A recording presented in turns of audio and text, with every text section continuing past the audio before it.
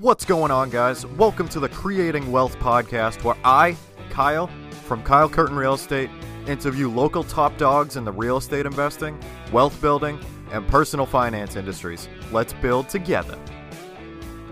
What's up, guys? In the second part of this episode, there is a ton of really valuable info for anyone looking to get into the short-term rental and Airbnb/Verbo space. Jason shares his unbelievable stories and valuable tips from his experiences purchasing and running his multiple Airbnb properties, especially through the waves of the pandemic. Jason's story was extremely interesting to listen to, and in our chat, we explore how he acquired his first property, learning how to manage it and solve some intense problems that came up, and how he was forced to adapt to a surprise pandemic. There are lots of very valuable principles in this episode, and I hope you enjoy.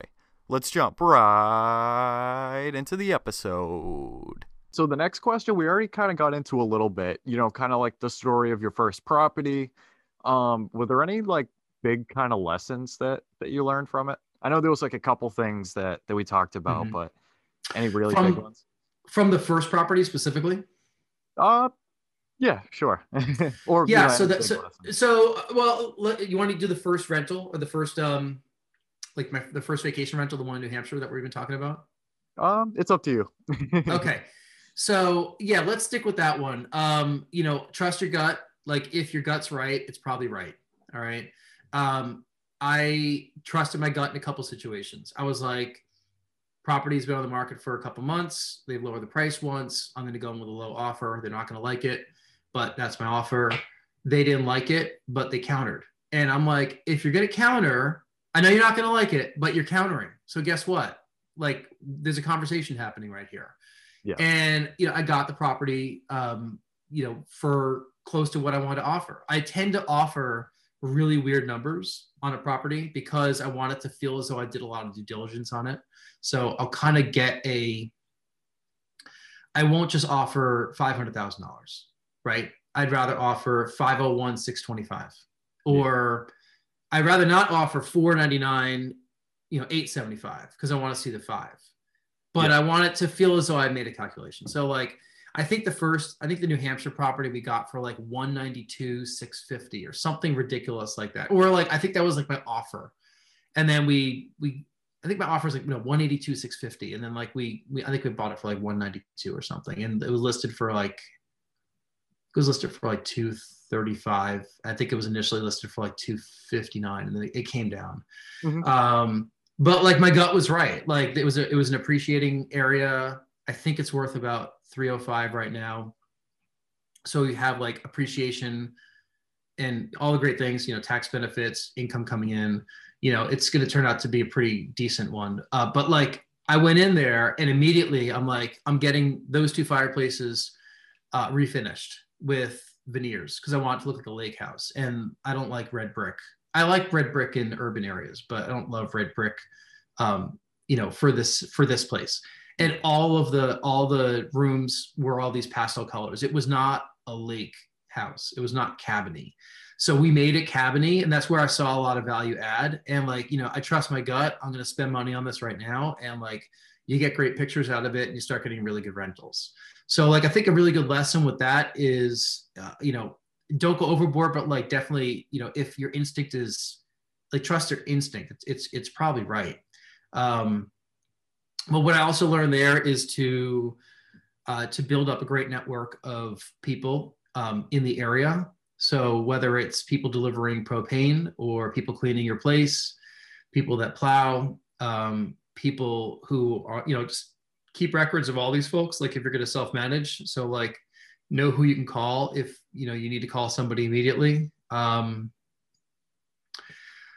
We did have something terrible happen there within a few months of buying it, and that's a pipe burst. And I also learned what happens when pipes burst, and it's not fun. But we had a pipe that was exposed in kind of a soffit vent it was super cold, as New Hampshire gets, like in January, February. I should have known better because like I noticed we were up there for like New Year's, and I noticed that the pipe froze. And I kind of was like, I've never had that happen before in my life. So I read up on it. We had a hair dryer there, so I was able to unfreeze the pipe. That had some freezing in it, and we left it on a drip, which is what they say you should do, because if water is constantly dripping through it, like the ice won't freeze until you can fix it. I was planning on fixing it in the spring. And I left instructions and everything for our guests. And that was when I was first starting to rent it, probably my fourth set of guests. And they turned everything off and the pipe burst, and water everywhere. I mean, like all the way down from the top floor to the basement. It was bad. It was like really, really bad. But like luckily, just 6 weekends of weekend work, and we got everything dried out, fixed up, patched up. I think I probably cost me another $1,200-1,300. It was not terrible. But it looked awful. And I was like, oh my God, I can't believe like what an idiot. Like I knew of this problem, and I just didn't know the extent of how bad it could be. So I ignored it. And that's a problem. I wouldn't do that. But I also learned in that endeavor that I'm not afraid to cut in a drywall, meaning I don't know what's behind that wall, but like, let me cut into it and look at it, because the worst thing that's going to happen is I just have to drywall it back up. So we isolated the pipe that was frozen, and it happened to be in the upstairs bedroom, in the soffit vet area. And it was probably like a 2-foot like space that was dead space, walled off behind the plumbing. And I basically just made it into a cubby. Well, we did. Rory did a lot of it. He's pretty handy too. And we cut into the wall. We walled up the pipes and insulated them. So like if you imagine when you cut into the wall, you see the studs. I saw the back of the copper pipes and everything that were there. I saw that this happened before. Yeah. And I was like, oh my God, like they didn't have to disclose this, but like, man, how did I miss this? Because then you look in the bathroom and you see where they moved a pipe inside the bathroom too. So long story short, like we noticed that this happened before. And the people we bought the place from, they always winterized it. So they didn't really use it in the winter. So they drain out the pipes. They probably, leave it sitting there for a couple months and go back in the spring. So we fixed it though. And we basically put insulation between the studs. We put drywall up, in front of the insulation, and we basically created like a cubby without a door. And it's like if you imagine the size of a door, it's about half as big. We keep all the baby stuff in there now too. So it works out great. Like the baby gate's up there, like the baby jail is what we call it. It's like the hexagon that you stick a baby in if you don't want it to move anywhere.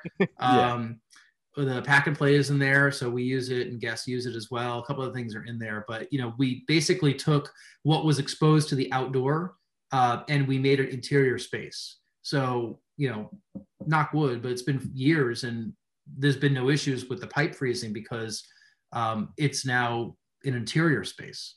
But we learned how to fix that. Like you just kind of learn this stuff along the way. There's no book for it that covers everything.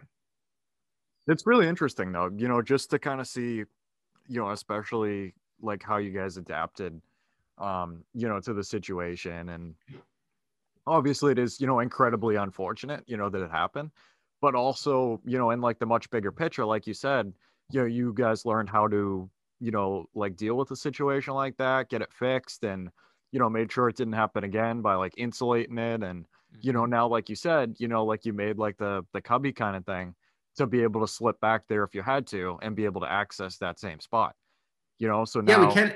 Yep. If we need to, we can cut right back in the wall and just cut a little panel. We know exactly what everything is there, but you learn the innards of the house, when you have to.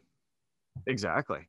And you can't beat it. I mean, you guys learned from it and everything. And now, I assume, as you progress and stuff and keep getting more properties, that's going to be something, that you might take into consideration, maybe the next time, just from that experience. Yeah. Stuff comes up everywhere. I mean, everything that we own, the condo that we own in City Point, like I have the last dose, like we're on the roof, like we have a flat roof. It's new, it's 7 years old, but there's stuff up here and water gets in. Water will find a way in. So, not last week, the week before, I noticed some water staining, and then I was on a call like this, and I started hearing water dropping, and I'm like, I gotta go. I hear water, and like, sure enough, water was finding its way in, literally on the wall opposite from what I'm looking at right now on the outside, because everything melted really quickly. So I just went out there, I shoveled it all away. I kind of cut into the drywall a little bit here just to let it dry out and let whatever water was there come out. And I'm like, I'll go fix that later. It happens. I mean, like it's just anywhere is going to have stuff that comes up. So I think no place is perfect, that it's just 100% turnkey, that you don't have to deal with anything.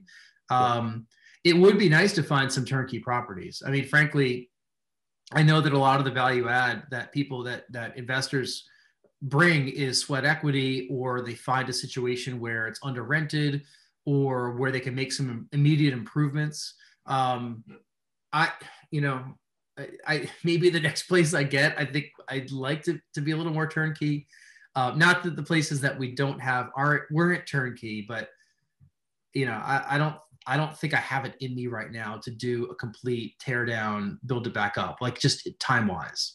Yeah. So since all this stuff that I do, to go back to some of your earlier questions, I want there to be pleasure with all this, and I don't want it to create additional stress and headaches, just because my goals are different from other people's goals. So I think I'm willing to kind of pay premiums for things that might be a little bit easier to manage, that still make financial sense. Yep. Yeah, I see what you're saying. Definitely. Something, obviously that's probably a bit newer, and, that you shouldn't really have to like maintain too much. Yeah, or I mean, everything requires maintenance, and I'm going to want to put my touch on everything. I mean, even in Provincetown, we went in there, we painted everything. We just did some wall paneling last a couple months ago. That looks fantastic. I put carpet tiling down, changed all the artwork inside. Brought some of my mother's artwork down there. So it has kind of a homey touch for people. Put some photography that I took up on the walls. So all the artwork in P-Town is original. And we put our stamp on it. We want it to look like, what our vision is of the place. And that does require work. It absolutely does. But that's the fun part. Exactly. Yeah. Yep. So this one we kind of touched on quite a bit before as well. What do you consider to be the biggest variable to expand your portfolio or clientele? Or, I mean, I guess you could say, like with the tenants, like inquiring about properties and stuff, or about the rentals. What would be the biggest variable? Well, what I've also learned with the short-term rentals is that the better your reviews, the longer you do it, the more detailed you are, the more likely people will book in the future. Yep. So just getting started without reviews is more difficult than when you have, over 100 reviews or whatever we're at right now between the two properties. Superhost for 8 or 9 turns in a row, like that stuff really helps, because people see that when they're looking at properties. So it's important to me to continue keeping that stuff up, because I know it'll be easier to rent the future if I stay on top of things right now. They incent me as a host to do that. So that doesn't really answer your question, but it's probably does. Yeah. And I mentioned it with New Hampshire. Like I wish I had more of what I have right now. I think the market is not fully saturated. Like we get a lot of people who are there for weddings. Yep. Who are there for family vacation, or who are visiting family nearby. And they just don't want to like all stay in 4 rooms at the Holiday Inn Express. They want a house. So they can get a house for, the equivalent of 2 rooms at the Holiday Inn Express. And then they have a whole house. Yep. Not all the time. The summer's more expensive. But if I had, I haven't reached the point where I feel as though like I'm cannibalizing demand.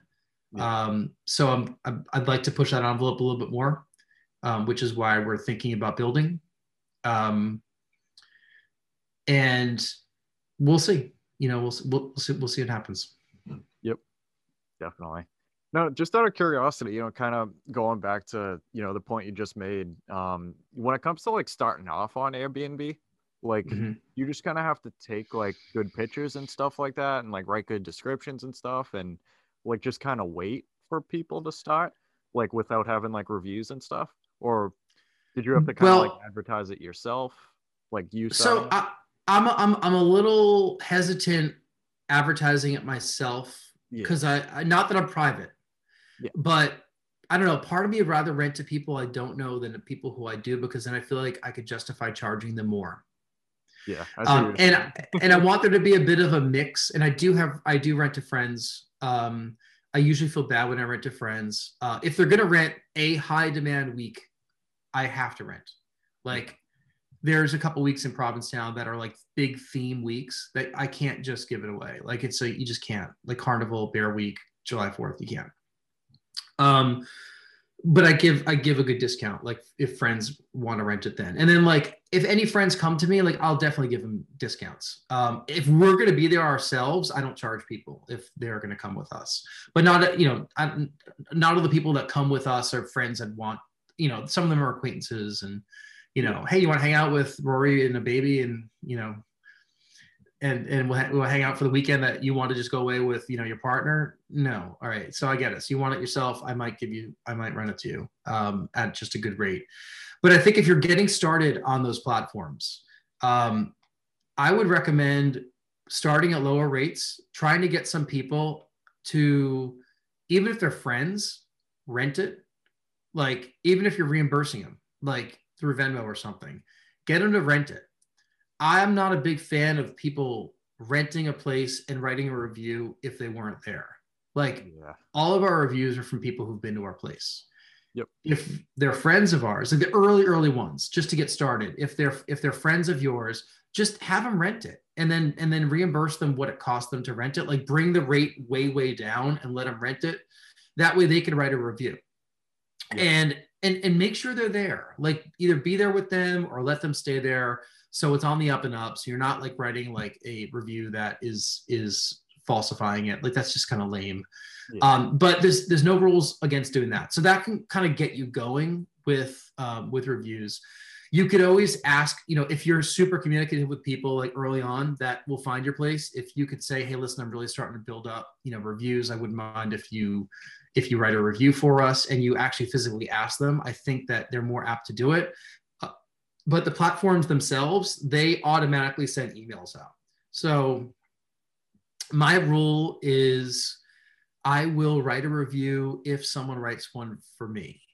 Or if I knew that the guest had a great experience, I might initiate the review, because then like Airbnb, for example, will then message the guest saying, Jason left you a review. You have 2 weeks to leave him a review. But literally the day when you check out, like you automatically, I get a note, how do they do? Write a review. And the guest gets a note also on their phone saying, write a review.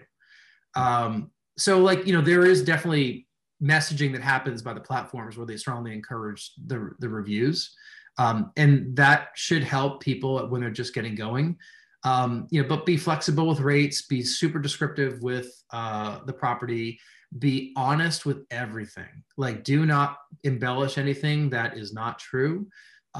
Photos, this is another do as I say, not as I do. Get professional photos.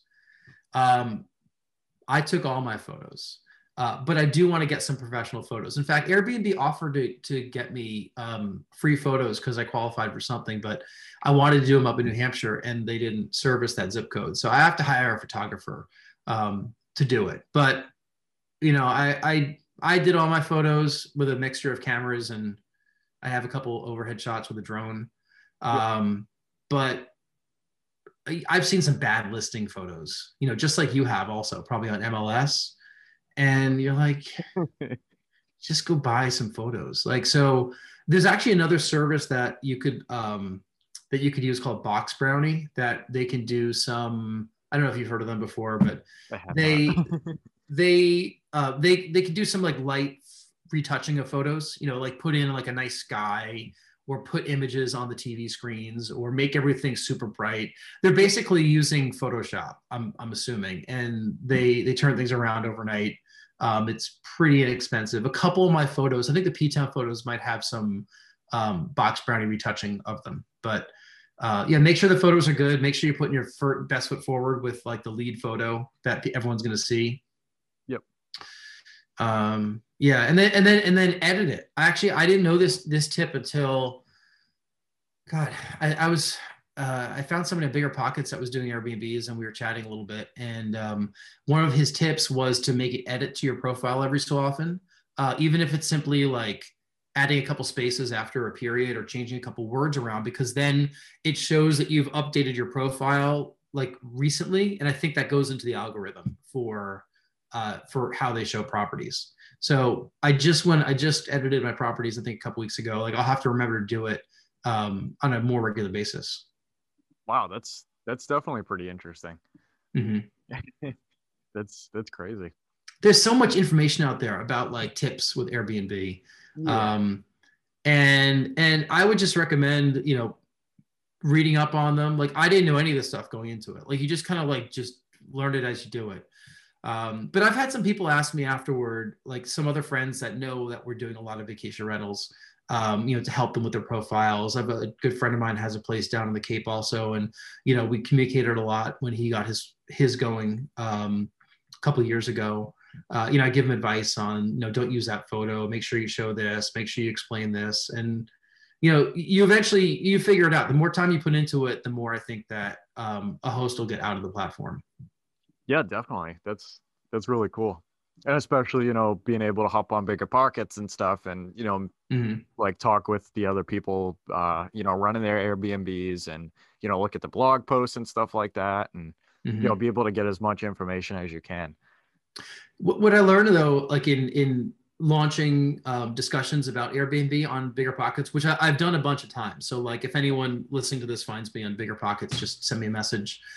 Or if you have questions or anything, I'm easy to find, Jason Muth, M-U-T-H. But I've done some discussions about short-term rentals, and I do find that people are in all different markets. Like there's no one answer for every market, since some people are urban, some people are rural, some are renting out by the room, some are renting out, full places in cities. It's very different wherever you go. So, before you even do any of it, I would just read up on local laws as well, because we actually had a situation next door at our place in Boston where there's 6 units in our building and next door. And then one of the folks also on the top floor, they moved out. They're real estate investors. They're good guys, but like they in the last year, I think that they were doing short-term rentals, which is very much against the condo association documents. And other people in the building were very upset about this. And I thought they were on the take, actually. Like I was like, maybe he's paying them all or something to allow him to do it. But I didn't get how they were able to have these short-term rentals. He just did it. Like he did it without asking and did it against the rules of the association. I would not recommend that at all. Like there would be times that we come home, I'd be out here on the roof deck, and like there'd be a bunch of people on the roof deck, like 15 feet away, and they'd wave at me and they'd be like, "Hey, how you doing?" I'm like, "Hey, how you doing?" "Oh, you guys got great views here." I'm like, "Oh, where are you guys from?" "Oh, we're from Austin. It's so pretty around here." I'm like, "Oh, nice to meet you guys." Like it's not my association, that's a different building. Yeah. But once we started finding out what they were doing, I was like, whoa, they got to be careful. I mean, that is not something you should do. No, would that technically be like a sublease? Is that like if well, I mean all the condo documents are different, but I believe the condo documents that were written for both our buildings, which were probably written at the same time by the same attorney, because of how these two properties were developed, I think it just, any rentals are allowed, but I think that they were disallowed under a period of 6 months or something along that line. Yeah. And it was purposefully put in there to prevent from it becoming a boarding house and short-term rentals. Yeah. But hey, and Boston's different. I mean, Boston itself has some rules, but I have is an old colleague of mine who owns like a brownstone in the Back Bay or South End. I think South End actually. I think she owns the building. I think she lives there. So I think the rules are different for her because she actually lives in a unit in the building that she owns. Mm-hmm. But like if it's a condo building of like 6 units, 3 units, whatever it is, like I think there's certain things here in Boston you can't even do. Yeah. But I'm not looking at Airbnb in Boston, so I don't know all the rules. Mm-hmm. Guys, definitely check your condo docs, before you Airbnb your space. And keep your neighbors happy. I mean, Yeah. like, we try to rent. Provincetown's different. I mean, everybody rents there. Okay, so it's not out of the question to rent in a situation like that. But where we are in New Hampshire, like people do rent their places out, but like it's not as common. So we're cognizant of making sure our neighbors are not going to get angered by anything. And I would strongly recommend that if like, someone's listening to this and you just happen to be like in a suburb somewhere and, you're going to start doing short-term rentals in a community that is not used to that at all. You might get a lot of people asking questions. Yeah, definitely. That's huge. Wow. It's a lot to learn. Moving on to our next question. What is the most important lesson that you've learned over your career? So I'll go like work. I think one lesson that I take to everything, and I take it to, when I coached a bunch of adult sports and stuff in Boston, is like just listening to people and communicating with them in a style they want to be communicated with, whether they respond well to praise, they respond well to pressure, whether they want to be texted, called, or emailed. Like some people won't respond to your emails, but they'll get right back to you on a text. Like, it's as simple as figuring out who you're dealing with, communicating on a level they understand. I do a lot of sales training with salespeople, and I can't keep the conversations too detailed about some of the digital marketing stuff that we sell because they might not get it and they'll tune out. So it's like speaking at somebody at a level they understand, not speaking over them, giving them the respect that they deserve, treating them like you want to be treated, and communicating with them in a way that they kind of respond to, and you'll be fine. Like all that, not everybody wants to be communicated with in the same way. Yeah. Like I think that's, and even something as little as, some people hate email, so they're not going to respond to your emails, and don't get upset if they don't respond to your emails. Just call them or just text them, right? You kind of have to just adapt to that. So like if I'm dealing with a guest, and I sense that they're a texter, like that they'll actually text back, and you look and you see the dots appear immediately when you send a text, like then I'll text with them. Like if that's how they want to be communicated with, then they could text me. Same thing probably goes with tenants. Like if you have tenants, you want to have a written record of everything. And some stuff you need a DocuSign and has to go through email, but sometimes you might get an answer quicker if you're responding to people in a way that they're going to see it. Mm-hmm. It's such a really big thing too. I feel like that isn't really talked about as much, but honestly, like that kind of goes for everything in general, like across all businesses and stuff. I mean, people are going to prefer, one form of communication over another. And if you're just trying to kind of push like the same, like method on everybody, it's not necessarily going to work. Right. Especially when you're dealing with people of multiple generations. Exactly, if you're renting to folks in their 20s or 60s, and we try to keep everything as easy as possible. That's why I write explicit, helpful information for the houses. Yep. I get guests that don't understand the Nest thermostat or how it works. I've had people that, they'll turn the air conditioner down to 63, and I'm like, you don't need to do that. Or they just don't know how it works. Like, or they don't know how the TV works because they're used to having cable TV at home, and we might have Hulu Plus, and they don't know, how smart TVs are working. Like they're getting much more ubiquitous, but like it's still foreign to some folks. I had I had somebody once, like, I have an alarm system in New Hampshire that it's actually disabled, like, but the panel's still up there. And I think that they said that the guy's dad thought that it was the thermostat. So I don't know what he was doing to it at 1 in the morning, but we missed a bunch of phone calls at like 1:30 in the morning, like because the alarm was going off because they hit some sequence of things that caused, a loud noise, which is connected to nothing because I disconnected it. But I had to figure out how to get that alarm to go off, so my next trip to New Hampshire was with my P-Touch label maker, and I started labeling everything. So I don't know if you know what a P-Touch is. Yeah, but like the P-Touch, do not touch this, literally stick it on. And I did that. We stayed at a place once out in Hawaii that like there were P-Touch instructions stuck everywhere, and it was a little bit much. But I definitely have put some P-Touch labels in places that people need further information. Yeah, I can imagine, there can be some things that come up once in a while that are pretty interesting, when it comes to. You just want to avoid the 1:30 a.m. calls. Like, they just suck.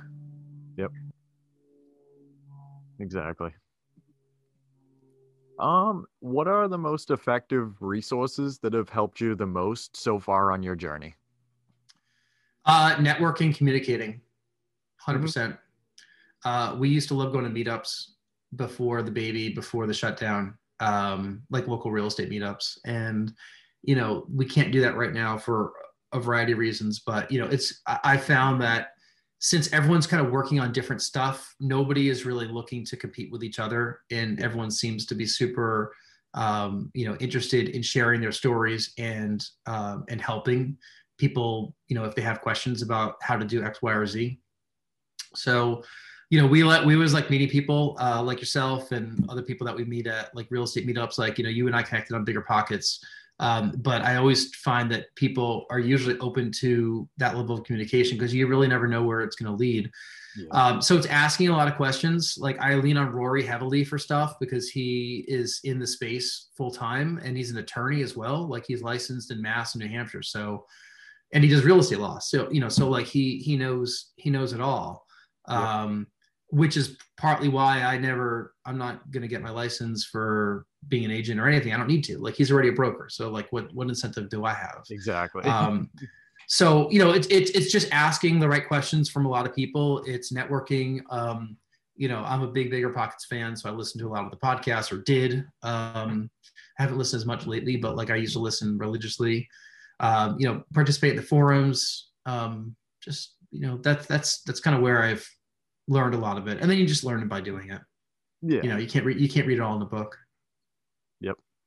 I forget who it was. It might have been either Brandon Turner or David Green from the Bigger Pockets podcast, or I could be completely wrong. I'm not sure, but somebody somewhere said that you can't read a book on how to ride a bike because it's true. You have to do it in order to learn how to do it. Yeah. And you got to make some mistakes along the way and learn from them. You try not to make repeated mistakes, but I made a mistake last year where I completely forgot of a turnover that was happening. It happened to be a same day turnover. I'm always on the up and up. I just forgot that was the day that new guests were coming and guests left. And it was like, it was during like, as we're not coming out of COVID, but it was like a few months into COVID. And I was so embarrassed. Like I learned from that. Like I was super diligent about like, people coming and going. And now I like double check all the time. And as it turned out, turned into be, a little bit high maintenance of a guest. And I got my worst review that I got from any reviews. And it wasn't terrible. It was just like, it was deserved. but you learn from it. So yeah, things happen. We're not perfect. And I learned that if you fight to get the review taken off Airbnb, they will not always do it. Oh boy. I can imagine. Yes, I don't like being told no, but I eventually had to give that one up. Yep, pick your battles, right? I fought a lot, and it didn't work out. That's okay. Yep. I've only fought 2 reviews, and the other one they took off, which was like, it was just BS. But this review was a little more deserved, and I was just trying to get that one off too. But everything else you see on the profiles, that's what you get. Those are all legit. Yep. Hey, live and learn, right? Yes, very much so. Moving on to our next question here. What is something that you thought about business, networking, or wealth creation that might have changed as you went along? Wow. About wealth creation. Well, diversification is super important. I'll run with that. We're not in one asset class. My wealth is a bunch of different, it's from a bunch of different sources.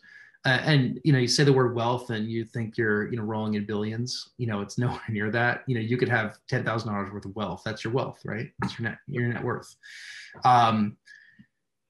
But I think it's important to be diversified and not stick to one asset class, because if that asset class tanks, then you're screwed. Don't put all your money into the stock market. Don't put it all into only multis in a certain town. There are economies of scale to doing things like that. And I recommend, once you get some systems, scaling up that way. But I think I've diversified my asset classes really well right now, where if there's a downturn with, the commercial market with the unit that we bought, then hopefully the short-term rentals could pick up there. If there's a downturn on the Cape, then maybe New Hampshire could pick up. If South Boston kind of takes a downturn, then maybe the syndicate deal that we did will turn in well. And maybe through all that, the stock market ends up going up or something. So, be diversified. I mean, don't throw all your money into GameStop stock, right? I don't know if you got wrapped up into that, but I did not. I did not either. I assure you. No.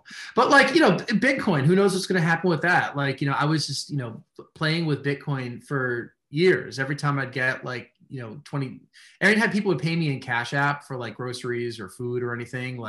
I'd throw $25 into Bitcoin, of whatever it was. And just over time, I kind of dollar cost averaged Bitcoin to the point that I have $5,000 right now. And I think I only put 1,000 into it. Who knows, that might become $50 in a couple of years. Yep. It was money that I kind of forgot about just because I would do $25 a pop. Yeah. But then suddenly it started taking off recently and I noticed it. I'm like, oh, look at that. There's actually some cash here. But that's part of the diversity.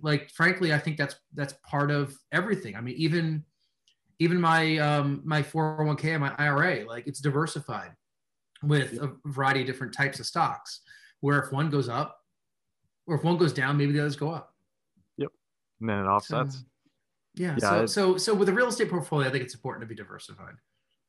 Yeah, I totally agree. There was somewhere else that I heard this too. It was along the lines of diversification. I think it was the more diverse you get, then there's the less I forget exactly how we phrased it, but it was less chances of things to go wrong. Because the more opportunities you have across different areas, like you just said with the stocks and stuff, if one went down, then the others could go up. Yeah. Eventually things are going to happen and you're a lot more insured, I guess you could say, having money in different places. Yeah. I mean, the account executives that I work with at my job, I'd rather people have 50 billing accounts that all bill, $10,000 versus 2 accounts that bill $250 a pop. Because if one of them goes down, when you lose one of them, then, you've lost half your billing. Yep. So be diversified. It's so true. Mm-hmm. Did I ask you how you define wealth? No, you didn't. I looked at that question and I was like, how am I going to answer that one? But I think that I think it's pretty simple. I don't need to have all the toys and all the money, but if you have enough to be happy, then that's wealth for you. I mean, everyone, I love the whole financial independent, retire early community. People aren't really retiring, right? You're not going to be 30 and then just sit back in Boca Raton, Florida. Like, you're going to do something. Like, it's just, it might not be the job that you sit in a cubicle in, for 8 hours a day. And that's kind of what I think that it's a bit of a misnomer that you're retired. And every market's different. I mean, the numbers here in Boston are far different from like Asheville, North Carolina, right? You see these people retiring early and, they're like, oh yeah, I hit my number of $500,000 and now I'm retired. I'm like, all right, well, what, you can live on 5% of that, 25,000 a year? Like, I don't think it works that way around here, but I love the movement. I think it's fantastic. And I think that we've all been trained on working till we're 65, in these pension jobs that don't exist right now. I mean, like, unless you're working for the government, civil servant, first responder, that kind of thing. Yeah. And then retire and then, live out the rest of your life on a pension and Social Security. Like, I'll probably have Social Security. It'll probably be there in 20 years. 10 years ago, I didn't know if that was true, but I think it will be there.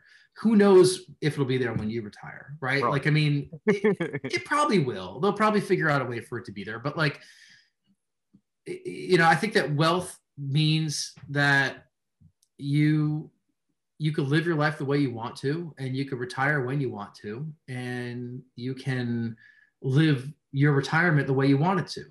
Like, it's not having money fears or money worries.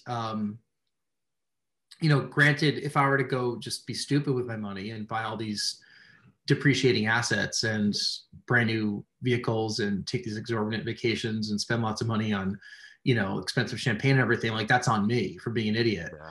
Yep. But, if I could enjoy how I choose to live my life and how I choose to spend my money, and have enough to do it and have enough to, help with the bills for the family, then that's wealth. I mean, it's tough because I think I've seen some people that get wrapped up in them not having as much as their friend, but who cares? Exactly. I don't care. Sorry. Some of my friends have far more wealth and some have far less, but it doesn't matter. That doesn't matter to me. Like, it's, it's on me. Like, do I have enough to like live the life I want to live? That's wealth. Yeah. I couldn't agree more.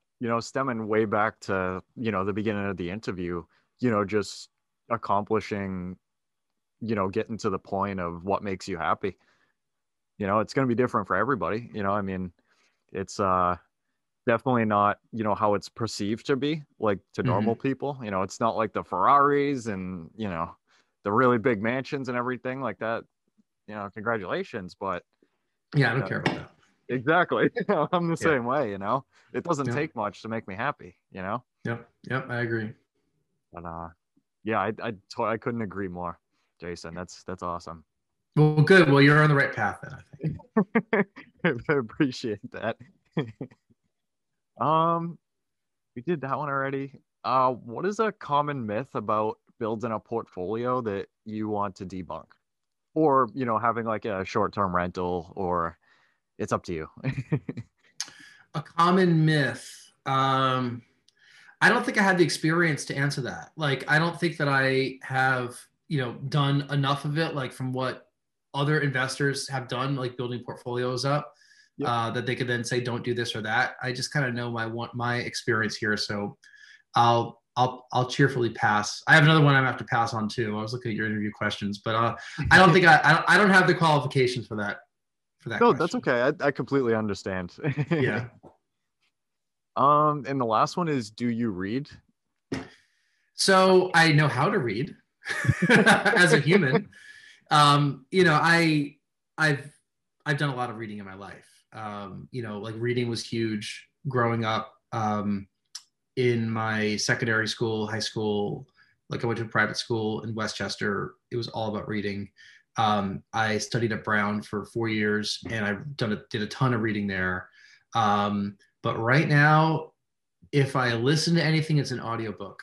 I don't really read that much. I did buy you know what? It's interesting because I have a ton of books right here where the microphone is propped up on. Like, the one literally right here is funk and soul covers, of like 70s and 80s funk music, and just the covers that were on there. I haven't read the whole thing, but it was kind of cool. Yep. I did read The Zombie Survival Guide. because I'm convinced that zombies are going to hit us at some point. But I don't read that much. I mean, I know a lot of real estate folks read, you know, Rich Dad Poor Dad and all the Brandon Turner books and everything. I think I've listened to most of them, but I listened to them a while ago that I probably don't exactly remember everything from them. Yeah. Most of what I listen to right now are books about they're like pro wrestling biographies and stuff, you know, stupid stuff that's not related to real estate. But I do like, actually, I do like, I do like current affairs type books. Like if I were to look up my Audible right now, like I'm going to go into it and see like what's in here. Yeah. Just to give you an answer. The most recent book I listened to was about the history of Super Mario. There's a book in here called Who Not How, which I think I want to listen to, which I forget what it's about, but somebody told me to listen to it. So it's going to start playing if I hit that. So forget that one. Yeah, I mean, I don't have anything in here that I think is good for like real estate use. I mean, there's a lot of stuff in the past that are probably the same books. I listened to Liz Phair's biography. She's a rock star from the 90s. I don't know. Oh, Ronan Farrow's book, Catch and Kill. I listened to that. Mo Rockham, Obituaries. You know, so comedy's pretty good too. Yeah. Yeah. So nothing like, I listened to Pete Buttigieg's book, like back when he was running for president. I think I watched a little bit too much politics on TV. So I did download a bunch of those books. But yeah, nothing like, you know, revolutionary in the real estate world. I just don't want to get crippled by just reading and not doing anything. Yeah. That's really important too, though. Yeah. You know, a lot of people, you know, it's pretty easy to fall into the state of, you know, just reading and absorbing and everything and not necessarily taking action. Yeah. I mean, if there's one piece of advice, it's, you know, just get the first deal under your belt, you know, just do something. Yeah. Right. And then, you know, the other ones will follow along afterward. That's awesome. I love that. But yeah, thank you so much for coming on here with me, Jason. You know, I was very, very excited to have you on and, you know, to kind of hear your story, and it really was a pleasure. Cool. Where can you be found on like social media and stuff? Or I don't know if I can. Sorry.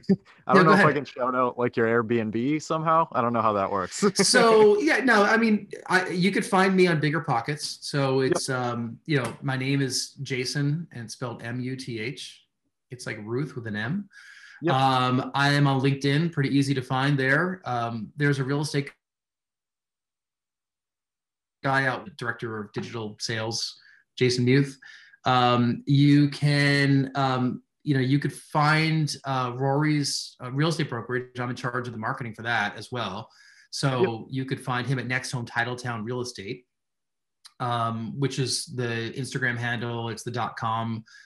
If you Google Next Home Titletown or Next Home Boston, we're probably the first listing. So you could probably find them easily. I have an email address there if you want to email me there as well. It's jason@nexthometitletown.com. The name came from when Boston used to win lots of sporting events back when the Pats had a good run and the Celtics and Bruins, but you know, people have fallen on hard times here lately. Hopefully we'll be back. Yeah. So I would say those are probably the best places to find me. You know, I respond to, I'm on Instagram also. I think it's just Jason Muth. Yeah, no underscore. I'm on Twitter, but I just read Twitter. I don't really tweet. Yeah. yeah. Jason Muth is my name on Instagram. So, so if you listen to this and you have questions or information, or you want to work with Rory or have a legal question or anything, I could forward them over to him. You know, check out my Instagram page, check out Next Home Titletown's, connect with me on Bigger Pockets. We also have a networking group that we took over from one of your other guests, Avery Heilbronn, who was on your podcast.